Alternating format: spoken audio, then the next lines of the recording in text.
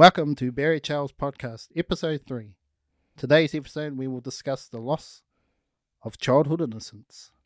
So many people will be able to relate to this through child abuse of many forms, through violence, sexual crimes, abandonment, drug use, alcohol abuse. The environment early on is very crucial for long-term development. There may be some family violence that you see from happening to your siblings and parents, not necessarily just yourself, leaving you with scars that, without getting help, can lead to repeat offending. But that's not always the case. If you have struggled with child abuse, you're not alone. You are special. You are amazing. And I hope this true story will help you out, leading you to be able to discuss some of your issues with either a teacher, a friend, if you can't talk to any of your family members about what's happened to you. Just talking about it will relieve someone of the tension inside your soul. And you can rise like a phoenix and become whoever you are meant to be. Now I will introduce my guest.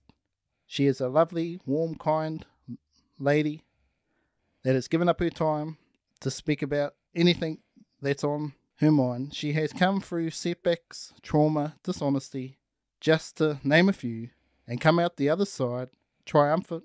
And sharing her story today will hopefully help some of you in need. They might need some help with self-love, self-awareness, security, and willingness to open up to your secrets.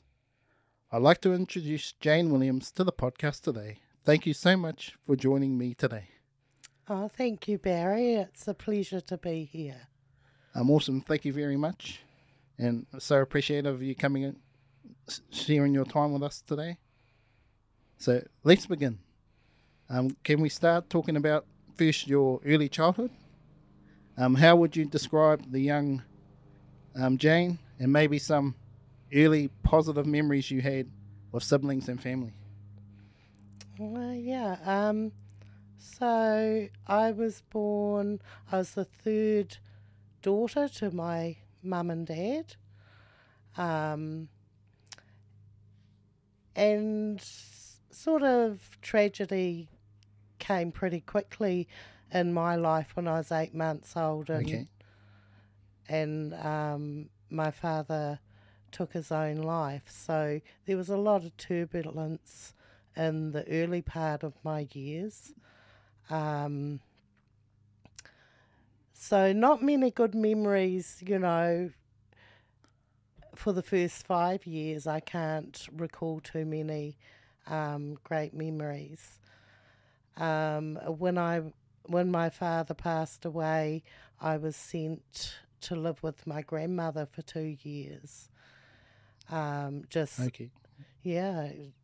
I don't know how my mum coped, so her coping was, I think, made her a very strong woman, having to cope with losing her husband and the father to her children. So, yeah. Do you know much about the actual event of the passing? My dad suffered from depression. So this is back in 1970. So the awareness around depression and what that looks like, what that feels like, wasn't there as it is today. And I know that not long before his passing, he was experiencing a lot of headaches, and in his depressed mind, he thought he had a brain tumour, and all these very dark thoughts would come up for him, when it could have been he needed glasses or something quite small. Yeah. But in that depressed state, sometimes everything can be so huge and so big, and just could be the straw that broke the camel's back type of thing. And from what I've learnt from my mum, because, I was 8 months old when he passed, so, I have no memory of him. And my mum just said she thought it was an ordinary day, but he had left her a note and went out to Lake Karapiro and drowned himself. So, you know, whether my mum's awareness wasn't as strong as, it would be in these sort of days, or, depression just wasn't talked about Yep. back then. So it was hard to see the signs. What did your mum or your siblings tell you about Barry as a person? Yeah, my mum said he was almost like he was born in the wrong era. Like he liked to wear, she called them knickerbocker shorts, which were just below the knee when no other man would wear those. And he was a little bit flamboyant with what he wanted to wear, and just different where he'd fit in these days quite well. He didn't seem to fit in those days. But just that, he was a kind, caring, loving man, and, he loved his kids. He loved my mum, that was, and even though she went on to remarry, I believe that was her true love, was Yep, my yep. dad, Barry. Yeah, Yep. yeah. Just a little bit more on the story of your mum and your dad. All right. What about his working life? What did they tell you about his working life? Well, they owned a dairy. So they owned their own business, a dairy, which I think that sort of contributed to his taking his own life, because all that was going under, because there was supermarkets popping up here, there and everywhere, and they were struggling Yep. to keep afloat. And at the time of his death, they were in a lot of financial trouble, and they had to keep their lease open and things like that when the dairy wasn't making the money to, sustain itself. Yeah, so there was a lot of pressure there, lots of pressure around his work at the time of his death. Prior to that, he worked in Auckland in a telephone exchange. Yeah, I'm not too sure on his Okay. previous Yep. work. Yeah, Okay, so this is my grandfather we're talking about. yeah, I just have a story to share with you, the listeners out there. When I was a kid, I would have been about 9 or 10, and I was sleeping one night, and I heard this walking down the hallway, and then it was getting closer and closer, and then there was a knock on the door, and the door was shut, and I just thought I was probably dreaming at the time, and then all of a sudden, Granddad Barry appeared in front of me.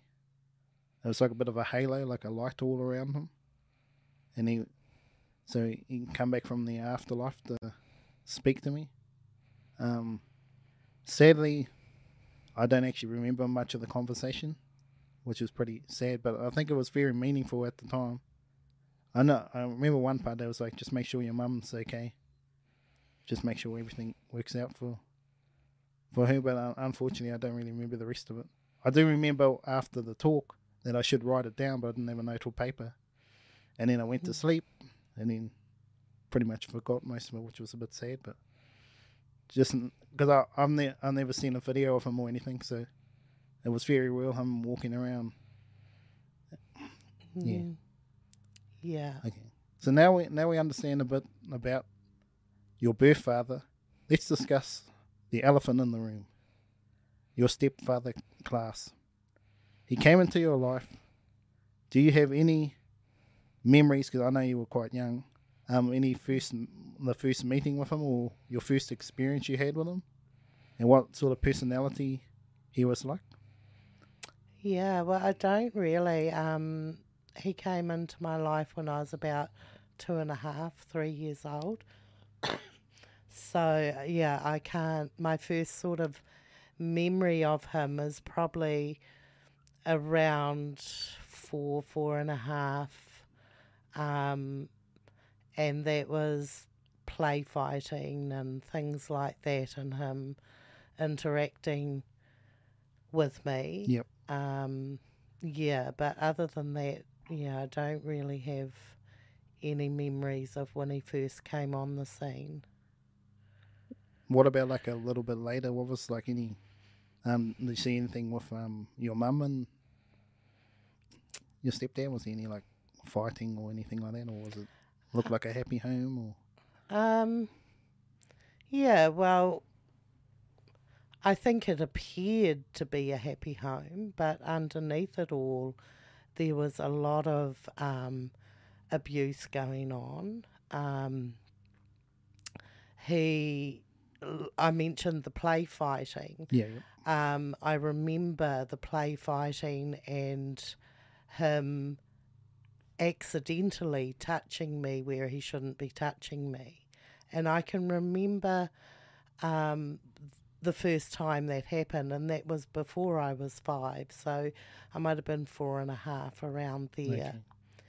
And I remember just freezing and thinking in my 4.5-year-old head, what's going on? And then it just seemed like, oh, well, this is an adult, so it's meant to happen. Okay, just a full disclosure before Jane gets into the story a bit more. Um, this could be a traumatic event for some of you out there listening, and it may have happened to you or something similar. So this true story is not for the faint-hearted. The conversation's going to get a bit personal and can be real and really revealing. Jane is sharing her history, so people who think there's no light at the end of the tunnel, there is, my friends. And truly, if you don't have to be controlled by this forever. Jane, can you please explain your story around class? Yeah. So the sexual abuse, like I said, happened around 4 for me. So apart from that initial time when I thought, what's going on here, I just got, I suppose, programmed that this is a normal thing that happens. So he would sexually abuse me by touching and things like that. Up and probably the frequency would be around 3-4 times a week. It would happen from age 4. So it got to a stage for me where I thought this was normal. That every father, because I saw him as a father, I didn't realise at that age that he was a stepfather. Yep. Every father did this to their daughters. So when I was probably around 8, he started telling me things like, I'm not supposed to do this to you, and if you tell anybody, I will go to jail, and there's a children's jail that you will go to. And I can remember that very clearly, and it was in that moment that I think shame came into my life. Yep. Because I realised that this is wrong. This is not meant to happen. I'm doing something wrong. Because what I've learned about children is they blame themselves for everything. Because they can't blame the adult. They're dependent on the adult. They will put that attachment with the adult in front of their authentic self. They will stuff down feelings and not express who they are because they need that attachment to survive because they're children. And yeah, around 8 was when he started telling me, you know, if you did ever tell, this is what's going to happen. And I think that's when it really started to screw me up a lot mentally and emotionally.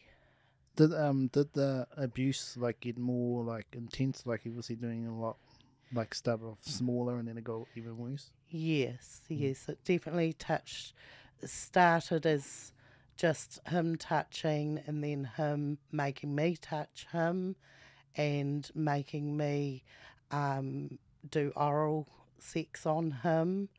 And it eventually, when I was 13, that was when he raped me. So it was all working up to that, you know, and that was a moment for me where I had to pull on more resources to shut down all the shame and guilt and all the thoughts that were going through my mind when he raped me. You know, it was questions like, why did you let him do that? You know, they were never questions of why did he do that. It was always About blaming yourself. myself. Yeah. Why didn't you scream? Why didn't you do this? Why didn't I was at 13 taking on the responsibility for stopping the abuse when that was not mine to take on. Yeah. Yeah. So how so what actually ended up stopping the abuse? It was when I was 14. I was a teenager and I was very angry. I was, you know, I had a lot of stuffed down feelings that I hadn't dealt with. Yeah. And I said to him one day, I said, if you ever fucking touch me again, I'm going to tell Mum and I'm going to the police. And he looked at me and he said, I will never touch you again, but I want you to know that what I have done to you is out of love, not lust. And I remember that comment just screwed me up even more. You know, is this what love is? Love is abuse. You know, that's what it was moulding my mind into. And he did try a few more times, and I just said the same thing. I'm going to tell.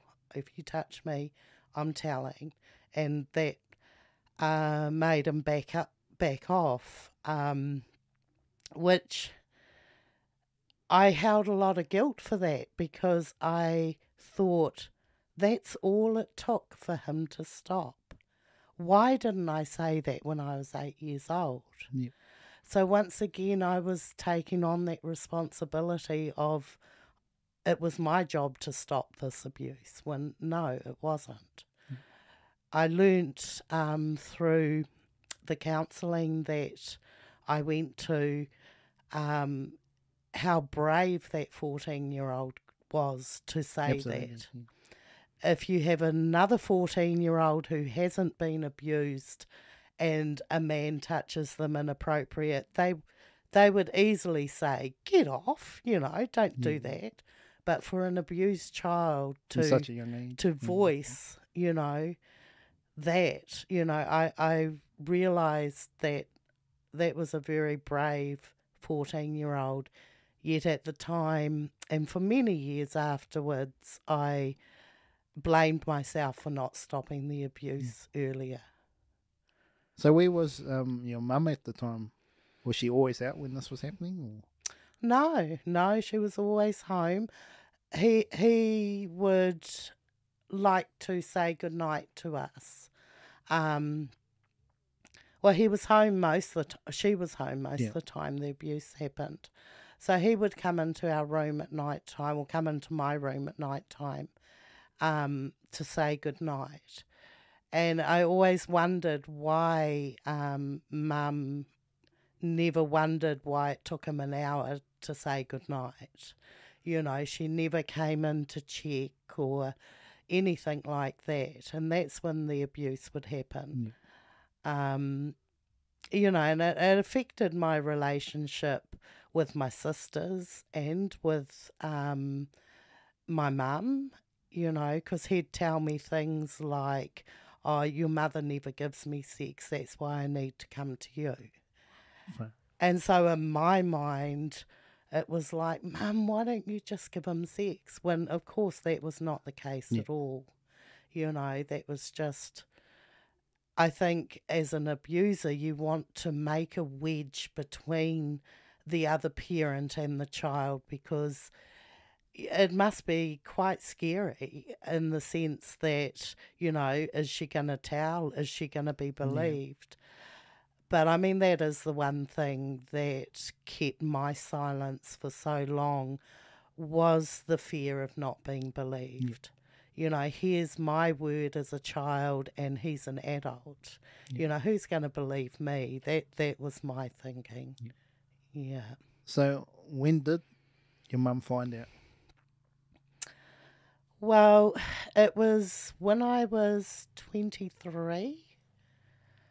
I had some problems that resulted from being abused. Yep. Because, of course, there wasn't just the sexual abuse, there was the emotional abuse and the physical abuse. He was a very angry man, and he may only go off in an angry episode 4 or 5 times a year, but when he did, it was so terrifying.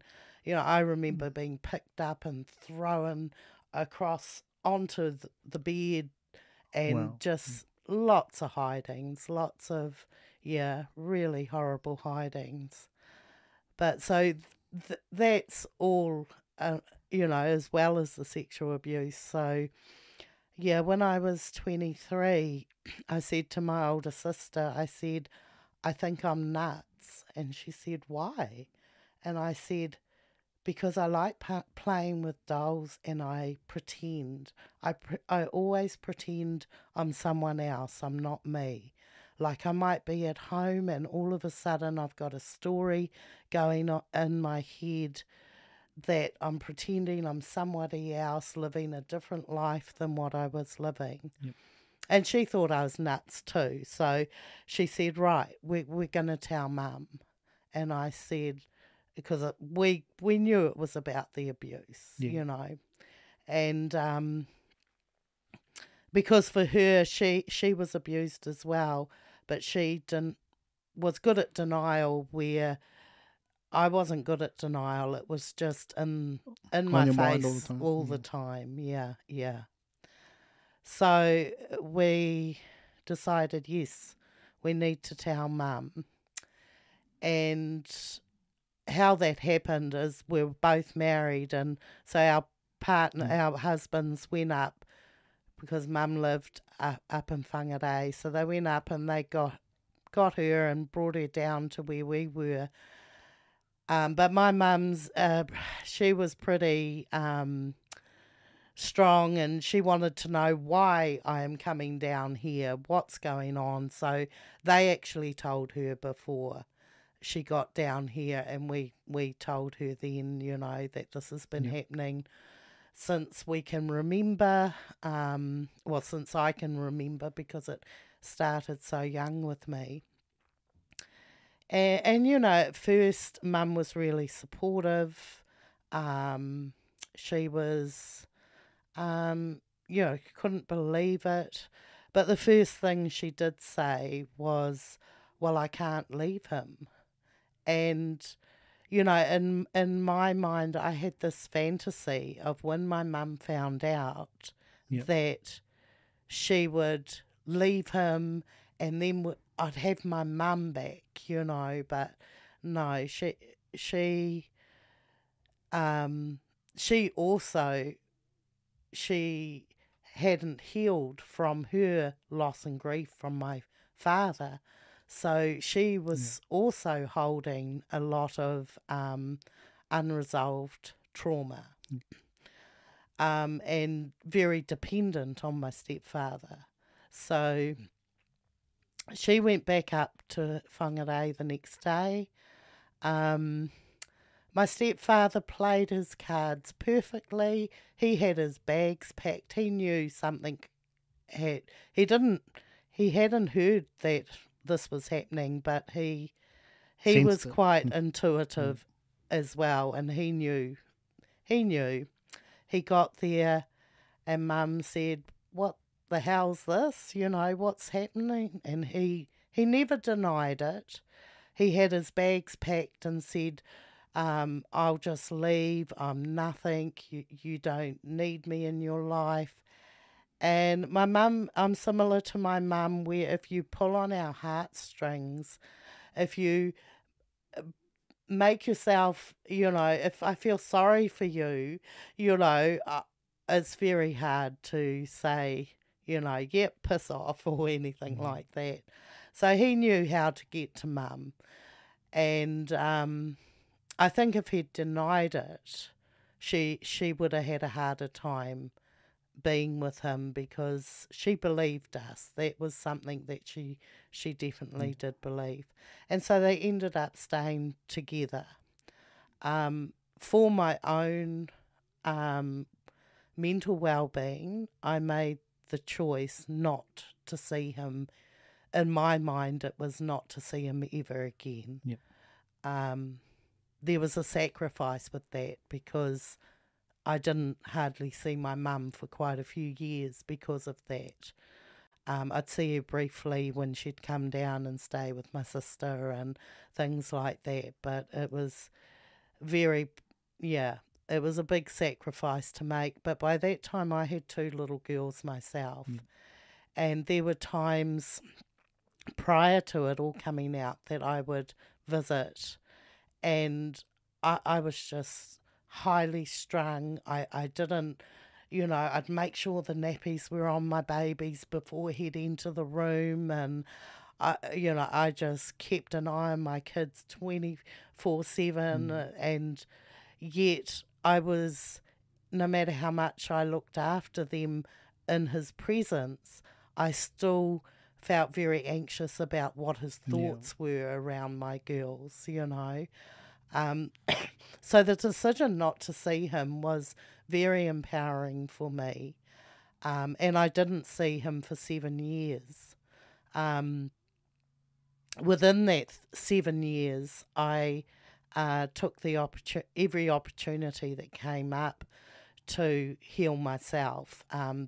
There was self-help courses I did, personal growth courses, where I know one which was a huge one. It was called Life Start, where it was a 4-day course where you learnt meditation and you went back into the past and faced some demons and things Nice. like that.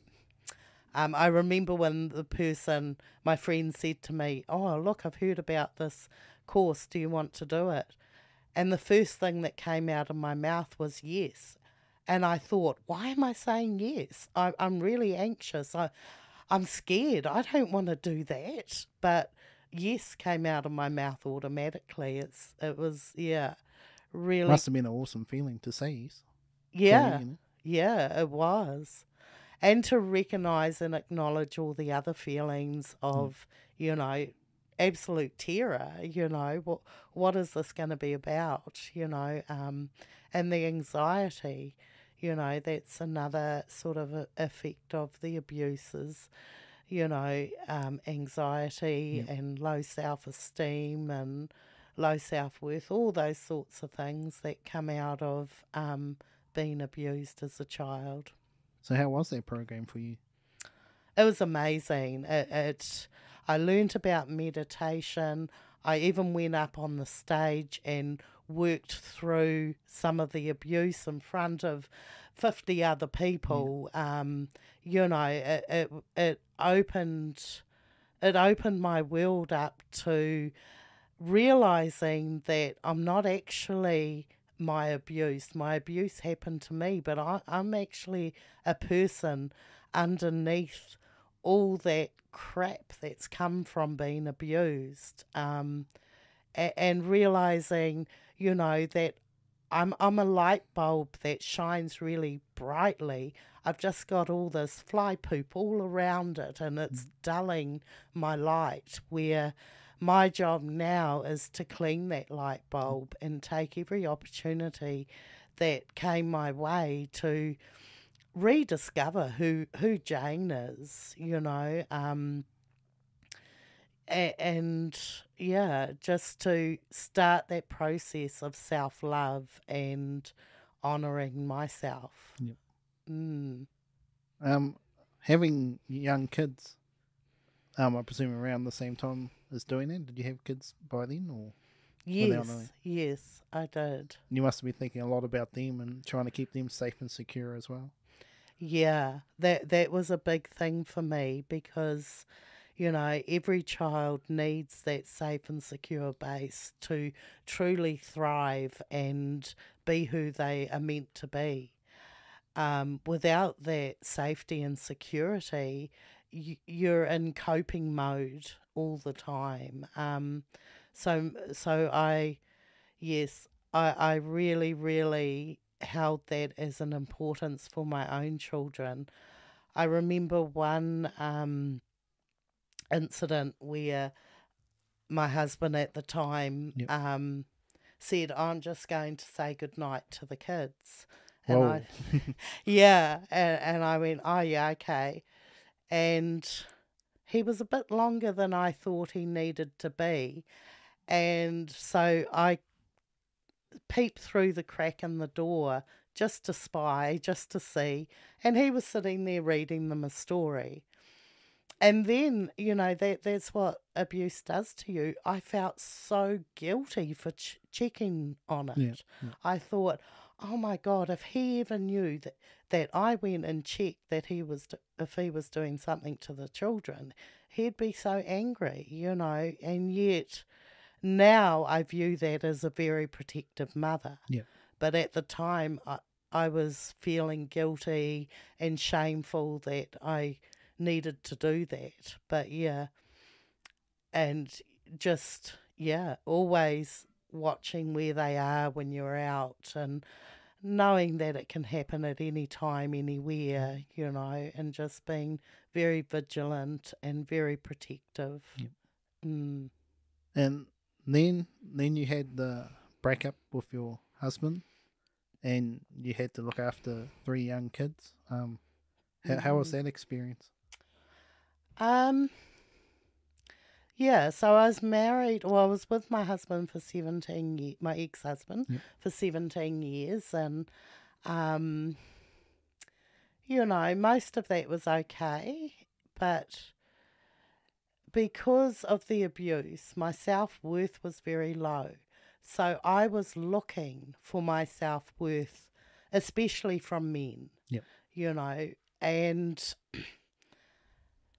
he was showing me my worth, but it wasn't good, like he was very emotionally absent, and if I didn't have that emotional fulfillment, then being intimate with my husband felt like I was just being used. Yeah. Like I needed to be really emotionally connected to someone to feel like I'm actually in a consensual, beautiful, intimate moment with them. Mm. Without that emotional connection, it just felt like, I could be anybody in this bed right now.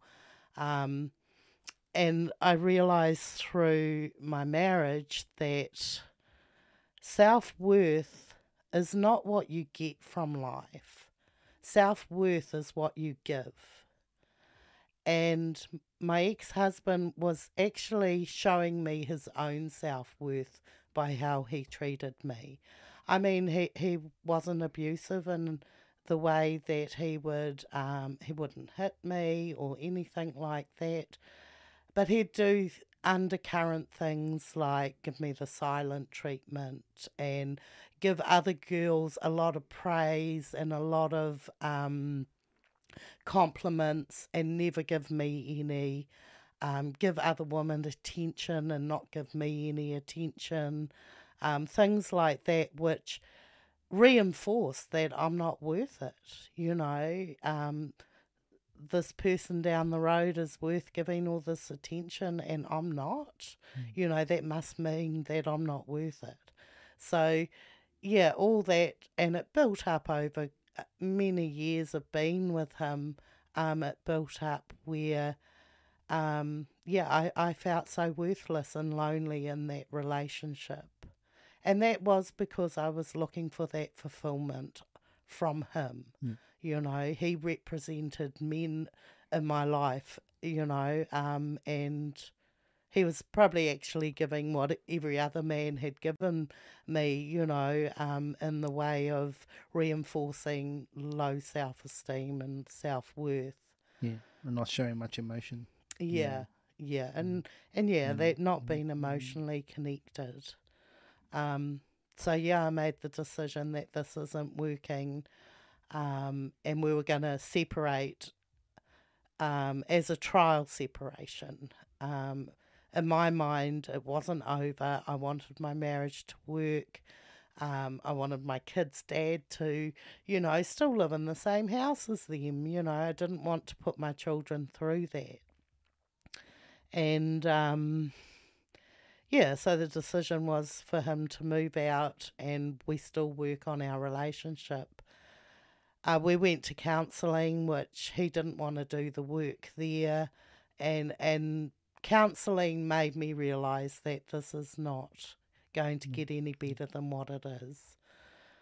So, our trial separation ended up being, divorce and go our separate ways. So after that all happened, how was it like being a solo mum? Must have been hard at the time. It was a lot harder than what I thought, because in my mind I thought all my anger that I had was because of my relationship with my ex-husband, but he wasn't there and I was still really angry. So that sort of made me realise, hey, maybe this is my anger as well. You know, comes from somewhere else other than him. But I actually really thrived on being separated. I only had my own feelings, my own emotions to deal with. And yet it was very hard too, because, you know, you're a solo parent. At times within my marriage, I felt like a solo parent. He didn't do a lot with the children, but I did realise when we were separated how much it was good to say, oh, look, go out the shed and see Dad, you know. So I had to dig deeper into my own resources, because my children were going through a lot with the divorce as well. Their whole world had been rocked. So I had to be that solid rock for them. And that's where I found it really hard, because, I didn't know what my future was going to hold. You know, I'd always gone from boyfriend to boyfriend to boyfriend, then to my husband.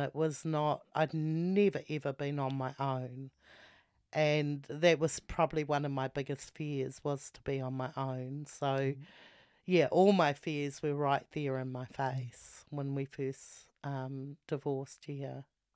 So how about while you were a solo mother? Well, you're still a solo mother, but what how was it like the kids going to school and that? Did you ever worry about anything happening there? Yeah, I mean, I would drum it into them. I remember acting out scenarios with them around safety and things like that, you know. I'd pretend I'm someone in a car pulling over. Hey, little girl, I've got some lollies. Come into my car, you know, and give them a script on what to say, and we would practice it over and over. Safety was a very, very, very big topic for me. I wanted them to be able to keep themselves safe for times like school when I Yeah. couldn't be around, and things like that. Although I do know that a lot of, especially, you know, sexual abuse happens within families, rather, the percentage is quite small of strangers doing anything to your Yeah. children. But teaching them that if you don't like it, you say no.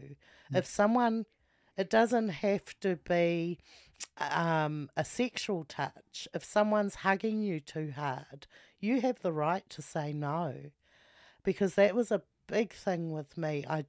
I struggled with saying no. Really, really struggled with it. Because, you know, my boundaries were all um, destroyed or yeah, and so it was just, oh yeah, okay, you know, even with friends and things like that. Oh, Jane, could you babysit? Oh, Jane, could you do this? And it was always, oh yeah, okay. But if I was being my authentic self, I would be saying, well, actually, no, I'm tired, I don't really want to. Yeah. But I would never say that back then when I was in my 20s. It was just like, you know, you got to keep everyone happy, because if everyone happy, then it's okay. But you forget about your own happiness within all that. Yeah. Um, and then and then you become a grandma. And that Yeah. must be special. Oh, that's amazing. Yeah. Yeah, and just being able to bring my own children up where I am their rock. You know, they can talk to me. They know I'm consistent. You know, I'm the same. They know that if they come to me with something, they can get the support that they need. So being able to instill that in my own children, and then now seeing it in my grandchild where, you know, my daughter is her rock, you know, and she's able to be that rock because I was her rock, you know, that's just, yeah, really heartwarming and just, yeah, amazing, really amazing, just to see that next generation more healed than what, you know, I was, or even my children, you know. Yeah. Mm. So you talked a bit about self worth and self awareness. So while you're going on this journey of being a solo mother, um, how did you find your self worth? Or are you Um, still searching now? Isn't wonderful. oh yeah, it's an ongoing, it's a real ongoing process. I mean, I went through depression in my 20s. I went through a stage where I hated doing my hair in the morning because it meant I had to look into the mirror and I had to look into my eyes. And I didn't like what I saw. So my self worth was very low. And I suppose I started to surround myself with more positive people in my life who would say really nice things to me, you know, like say, you're such a calming person, Jane. And I'd say, oh, I thought I was just boring. No, you're not boring. You got a real calmness around you, and it's really beautiful. And it's like, wow, you know, just being able to take a compliment and say, oh, thank you. And let it sink in, even though there's all these little voices inside trying to reject anything positive coming in because I didn't believe it myself. So being around positive people was a huge changing point in my life. And also doing the self-help courses, getting into touch with spirituality and what that meant for me, and being connected. And that's what spirituality has done for me, going for a walk in nature and just connecting with nature, meditation, connecting within, because all trauma just causes so much disconnection. Can you just talk a bit more about meditation? Like what sort of meditation you... The meditation that I was taught in one of the personal growth courses that I did was just the silent meditation of focusing on your breath, clearing your mind, and just focusing on the air coming in and the air going out. Um, that can be really, really challenging because thoughts, they're there all the time and you're trying not to think. And I remember saying to the man that took the course and saying to him, I think I only had about 10 seconds of absolute silence in that whole hour meditation. And he said, great. He said, you'll get more and more. It's like exercising a muscle. It'll get easier and easier.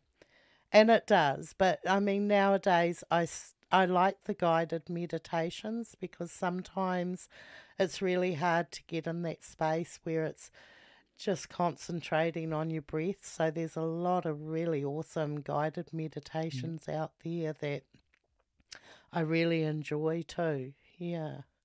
A lot of mindfulness stuff out there too. Yeah. Maybe you ever looked at like mantra sort of meditation, having like affirmations or repeating words? Or... Yes. Actually, I did one. I did this other course, and we did a lot of the meditations. And when you got like 50 odd people doing this, the vibration is amazing. So yeah, I'm really into that sort of meditation. I can't say I do it that often now, but yeah, Yep. definitely there's a lot of healing power in meditations, definitely. Nice. So you've had a few jobs over your lifetime, but um, which you learned a lot about self worth during this time. Can you go through a little bit about that? Yeah, well, I mean, I've had lots of jobs where I've worked at a petrol station, a honey factory, a supermarket, a dairy, and things like that. And I found I'd got so bored so easily in jobs. And I decided one day that, I really love people. I really want to work with people. And by this stage, I'd done quite a bit of work on my own trauma and building on my self-worth. Um, Even though I had low self-worth, I could see the worth in others very easily. Um, and a friend of mine said, oh, do you want to do this training to become a volunteer for Women's Refuge? And I said, yeah, sure, that'd be great. It was another one of those, yeah, sure, I'll do it. And then I have all those doubts and, what are you doing? This is scary. But I listened to the yeah, sure voice that was inside my head. And yeah, I did the training, went on as a volunteer, and then got employed as a child advocate where I would run playgroups for the children in the safe house, and I was on call for any woman that needed support, any hour of the day. And I felt a bit of a life purpose with that job. I was doing something to help others, and that fulfilled my heart. So I worked there for about 4 years, but what I found a little bit frustrating is the woman in the safe house and in the community that we were supporting um, would like to talk, and they'd tell me their stories. And I wanted to honour and respect their stories as much as possible, but I didn't know where to take these stories. So I've always been a really good listener, and so that was enough. But that was when I decided that I think I want to get into counselling, because listening is very therapeutic, but being able to ask the right questions to take them into a deeper part of themselves and to be able to really assist that healing process. You know, I needed to go a bit deeper into study and yeah, and I did my degree in counselling.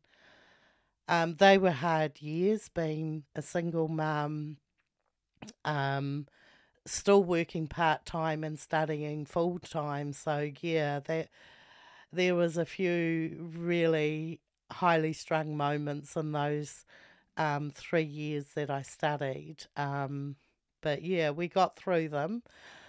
And after study, I got a job at counselling children and um, children that had experienced abuse or trauma and neglect, and supporting parents as well. And I just learnt so much in that work, and just very aware of my own inner child would get triggered sometimes, you know. I remember one time I'd had a very, very full on session with two little girls who'd been through domestic violence, and after the session I said to the mum, you know, we've had a really, really big session. Just be gentle with them this afternoon. Do something quiet. And then I look out in the car park and mum's screaming at these two kids, getting them in the car, pulling them. And I remember crying and thinking, you're not tending to their needs, you know. I can't do it all in an hour a week in a room. I need your support as well. And you know, there was many times where I knew I'd been triggered in a session, and afterwards being able to put that aside in the moment, and afterwards just seek the support that I need through external supervision or supervision within that agency. Yeah. It must be hard, like if you only got the sessions and they need a lot more than that, and if the family don't really care too much about it. Yeah. And I think that's what, and the job that I am now is, I moved on from that job, and the job that I am in now is still very much the same. I work with children and adolescents that have been through trauma and abuse and have concerning sexualized behaviour, which pretty much comes from they may have viewed porn or they've been sexually abused, and it comes out in their behaviour, and it's always the trauma behind the behaviour that we deal with, and psychoeducation around good touch, bad touch, things like that, but the trauma is usually the driver for the behaviour. Um, So yeah, in the job that I am now, it's still very much the same, but it is focused around sexualized behaviour. So there's been further sort of triggering for me, you know, because I have worked on a lot of my own trauma. I'm able to recognise, oh, okay, I've just been triggered. That's okay. I'll set that aside and bring it out and talk to. I might just need to talk to a colleague about it, or I might need to go and have a couple of sessions of counselling. That's why it's just ongoing work. I don't think abuse and trauma, it's not like, oh, yep, dealt with that, all done and dusted.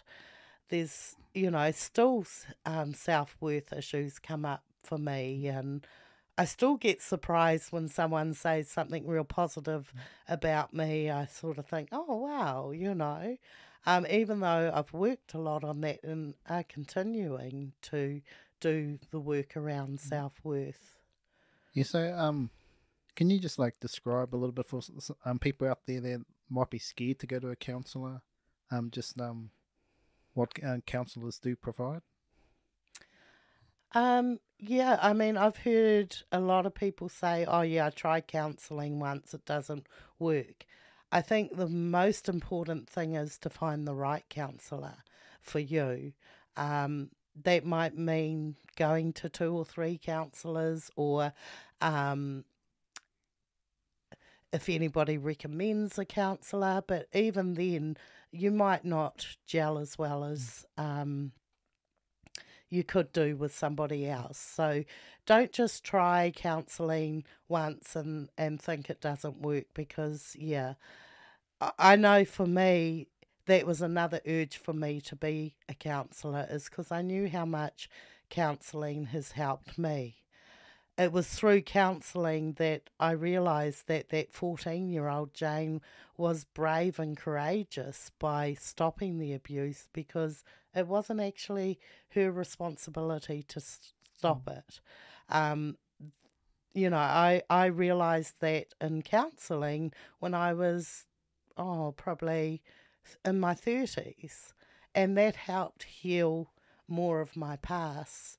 Um, and if counselling isn't, it isn't for everybody, but being able to um, stay connected in whatever way helps you to be connected.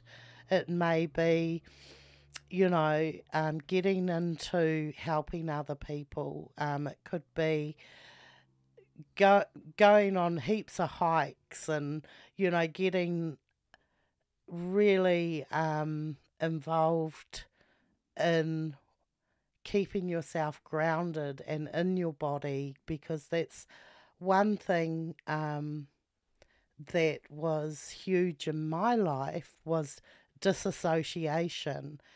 And because I remember when my stepfather was raping me, I wasn't in my body. I was on the ceiling looking down on what was happening. And that's what dissociation is. It's a huge disconnect. You're disconnected from your body, your mind, everything. You're so traumatized that you can't be in your body. So anything that can connect you to yourself, having a good friend that you can confide in, or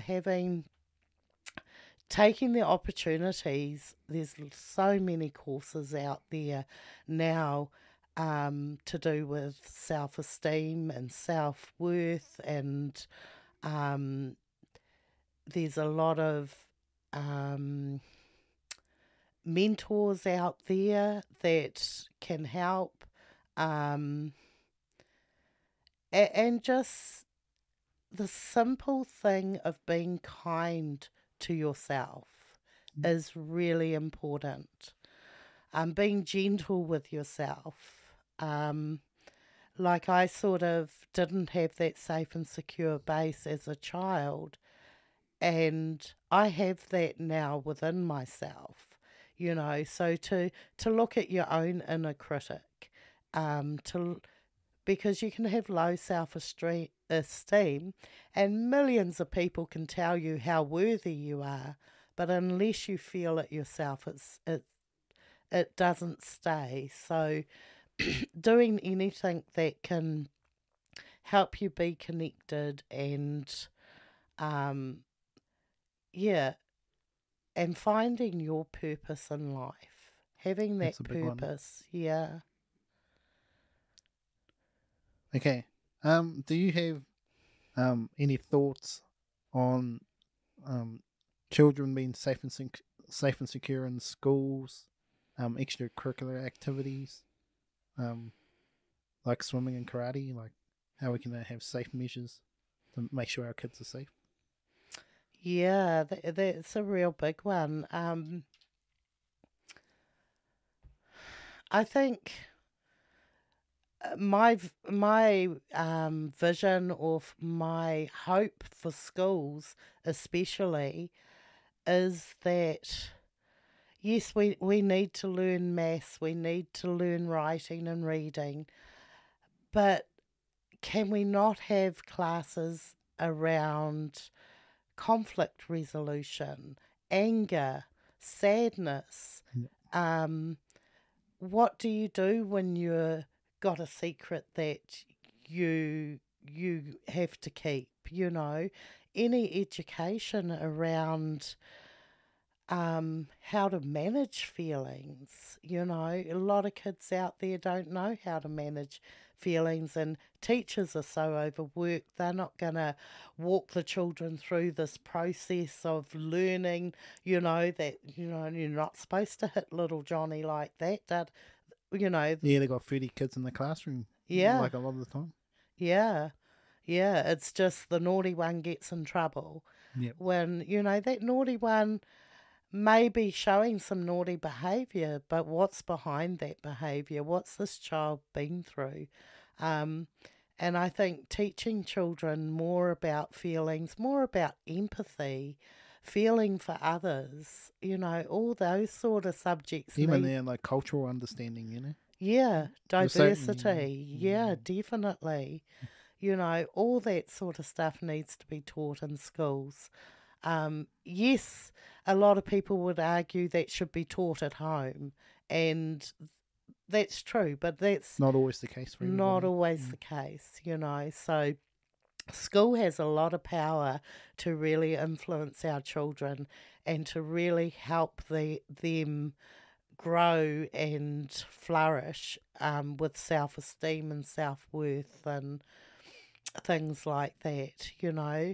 Um, but also, yeah, things do need to change within the home to sustain any changes that happen either in counselling and the school. That home support is really, really important.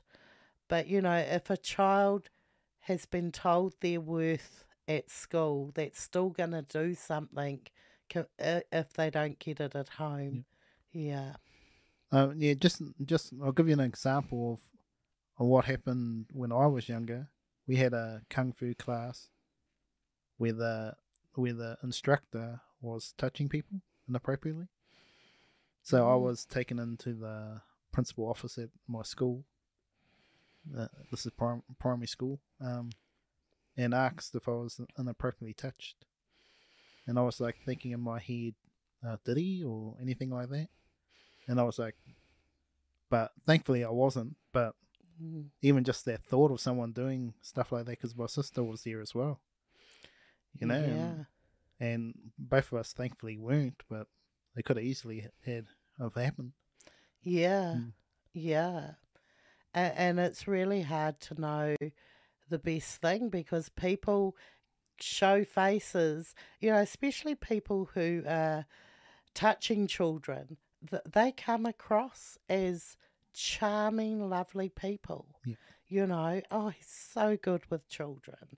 Oh, look, he's so interested and he's so this. And yeah, that they need to come across that way to gain a child's trust, and parents' trust, There's abusers out there that will groom the whole family, you know. Yeah, I can imagine getting one-on-one sessions, Yeah. whether that's music or whatever it is, and Yes. if there's no one Yes. else there. And even being a child counsellor, I'm in the room with a child by myself. So it's about really parents and schools really reinforcing to children you have the right to say no to any touch or any thing that you're not comfortable with, and preparing your child, don't want them to think it's a terrible world out there, but you need to prepare them and to teach them, you know, if this happens to you, this is what you can do. Nobody has the right to touch you in your private parts. Nobody has the right to make you feel uncomfortable. You don't have to put up with stuff that you don't like. You know, even a simple thing of Uncle Uncle Joe coming home and coming over and giving his niece a big cuddle and brushing his stubble all over her face as a Yeah, joke. If the child hates that, why should they have to put up with that? exactly. Yeah, yeah. Um, how about the abuse, domestic violence, um, and suicide? It's not talked about much. It's talked about a bit more now, but it's still quite prevalent in this day and age that no, don't talk about it. I know there were some campaigns that help try to bridge that gap, but I still don't think the answer's getting to everyone. You know? Yeah, yeah. And once again, you know, if a child, teenager, or adult has that sense of connection to themselves and has safe people that they can talk to, that is probably the best preventive measure out there. But not everybody has that, and I think the more awareness that comes out, there's awareness around, you know, the signs that somebody could be contemplating suicide, things like that. That still needs to come out a lot more. You know, the media has a lot of power to, you know, really enforce education around depression, suicide, domestic violence, and things like that. But yeah, I think a lot of it is at home. You're instilling into your children that, you know, if you have these sort of thoughts, come to me, talk to me. Um, and then you've got to be that safe place, safe person for them to talk to. So you need to really actively listen and not talk over your child and talk to them. You got to really, really listen and listen to what is not being said as well. Yeah. Okay, so thank you so much for coming along today. I just have one final question for you. Um, through all your life experiences around abuse from such a young age, being a mother, working with people who are in need of your help, um, have you got any advice for the people out there? I know you talked a bit about with the counselling, but have you got some other advice that people can hear if they're in need of help? Um. Yeah. Because this can also be drug and alcohol abuse as well. You know, Yeah. that's another prevalent. Definitely. Um. You know, if you could talk to one person, you know, if there's just one person you could talk to, um, even admitting things to yourself, being aware of what is going on for you, you know, if it's a drug issue, you know, being able to think to yourself, yeah, I need help, and then go to someone you trust, and and maybe not look at the whole picture. If it's, say, domestic violence, you might think, oh my God, I can't leave, I can't do this all on my own. But just take that first step, and then the next step, and the next step. There's a lot of help out there. There's a lot of agencies that are willing and prepared to help. There's a lot of, you know, lifeline, there's phone contact, you know, even be able to reach out in that way. Um, and just, yeah, really be kind to yourself. be gentle with yourself, you know. Start to see things that you are doing well, and yeah, you don't have to have all the answers. You don't have to be able to know exactly what to do, but just take that first step, whether it's a first phone call or visit somebody that you know can be helpful. Cool. I actually just thought of one more question. Um, how, um, how are you today? Like, with the, do you still think about way back then, or is that gone from your mind, the abuse stuff, or is it something that always comes up occasionally?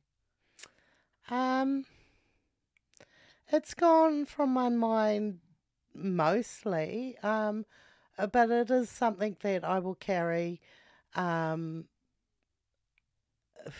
probably forever, you know, like there's certain times where um, I've sort of learned, hey, that I've still got that record of low self worth going on in my head. So the actual abuse that happens to your body and things like that, your body heals. It takes so much longer for your mind and your Yeah. emotions to fully heal. And I'm okay with having to work on this for the rest of my life because it's much more manageable now, and there's still little bits and pieces that come up, and I still have to remind myself to be gentle with myself and to honor myself and things like that. So, you know, I think it's a life sentence, um, but at the same time, you know, I'm sure it's made me understand and have the compassion that I need to do the work that I do as well. Um, I'm not saying that you need to be abused to work well with abused children, you know, Yeah. but the healing from the abuse and the insights that you gain from the healing can really be an asset for the future. Yep. Yeah, Well, thank you very much for coming along today, Jane, and telling your story.